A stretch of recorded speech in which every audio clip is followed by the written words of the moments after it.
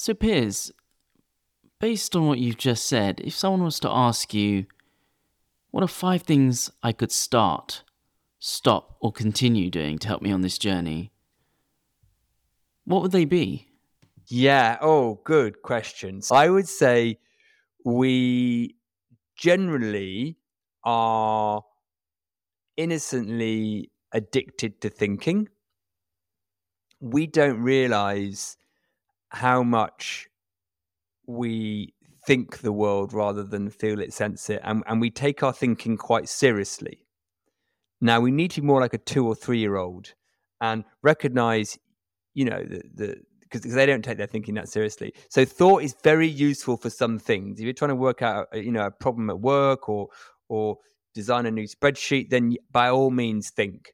But we have a lot of thinking about ourselves, and we layer up that thinking, and we don't recognize that a lot of that thinking really it's not accurate.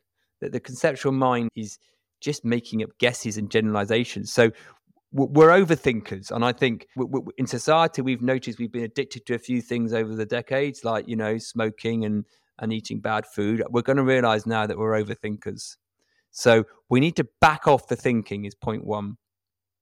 Point two would be to start to realize that there is more to us than meets the eye, and nature is doing us.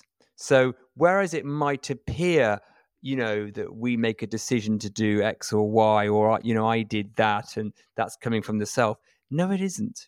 It is, we are part of nature. So nature is living us. And once we allow ourselves to see that, it's beautiful because we realize there's an intelligence to that. The third one I would say is to get people to get curious about what they think their feelings or sensations are actually telling us. So we've been taught that if you feel rubbish or bad, then there's something going on either in life, circumstances, or you that is wrong and needs fixing. Now, if we can start to see that actually what feelings are telling us is there an indicator to how caught up we are in the self, or the language I would sometimes use is how contracted our aperture is. It tells you about where your mind's at, not that there's anything in the world that needs fixing or changing. There might be things that you want to change in the world, but you need to recognize that the feelings don't come from the world.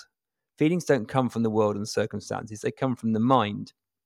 So there's no causal power in the external world. And we can then use feelings as kind of like a signpost to tell us, to point to us when we're going off track, like a rumble strip in the road. And then the fourth one, I'll say a bit more about feelings because they're quite a big thing, aren't they? Is that we've got quite habituated and conditioned to either distract ourselves from feeling with our devices or with substances, or conceptualize them.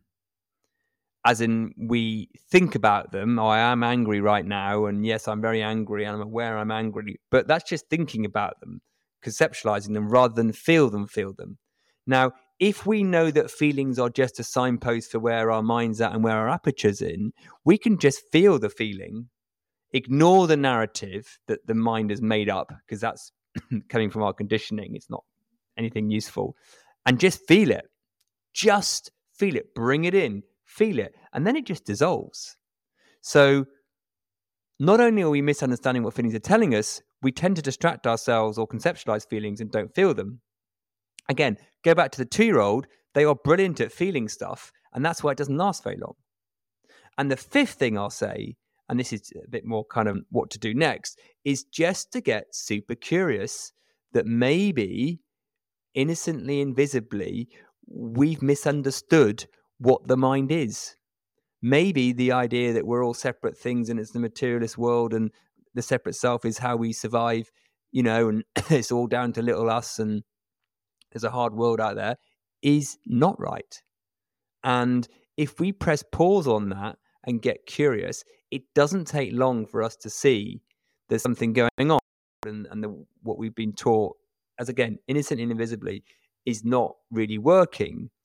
And if you can follow that intuition and start to get curious in the way, well, I would suggest the way that we've been pointing on this podcast through inquiry, you'll soon see that there's a lot of very well-meaning misunderstandings out there about the mind. And when they fall apart and dissolve, you're like, wow, I wish someone had told me this before. That's the most common thing we get on the work I do, is because I wish I'd realized this before.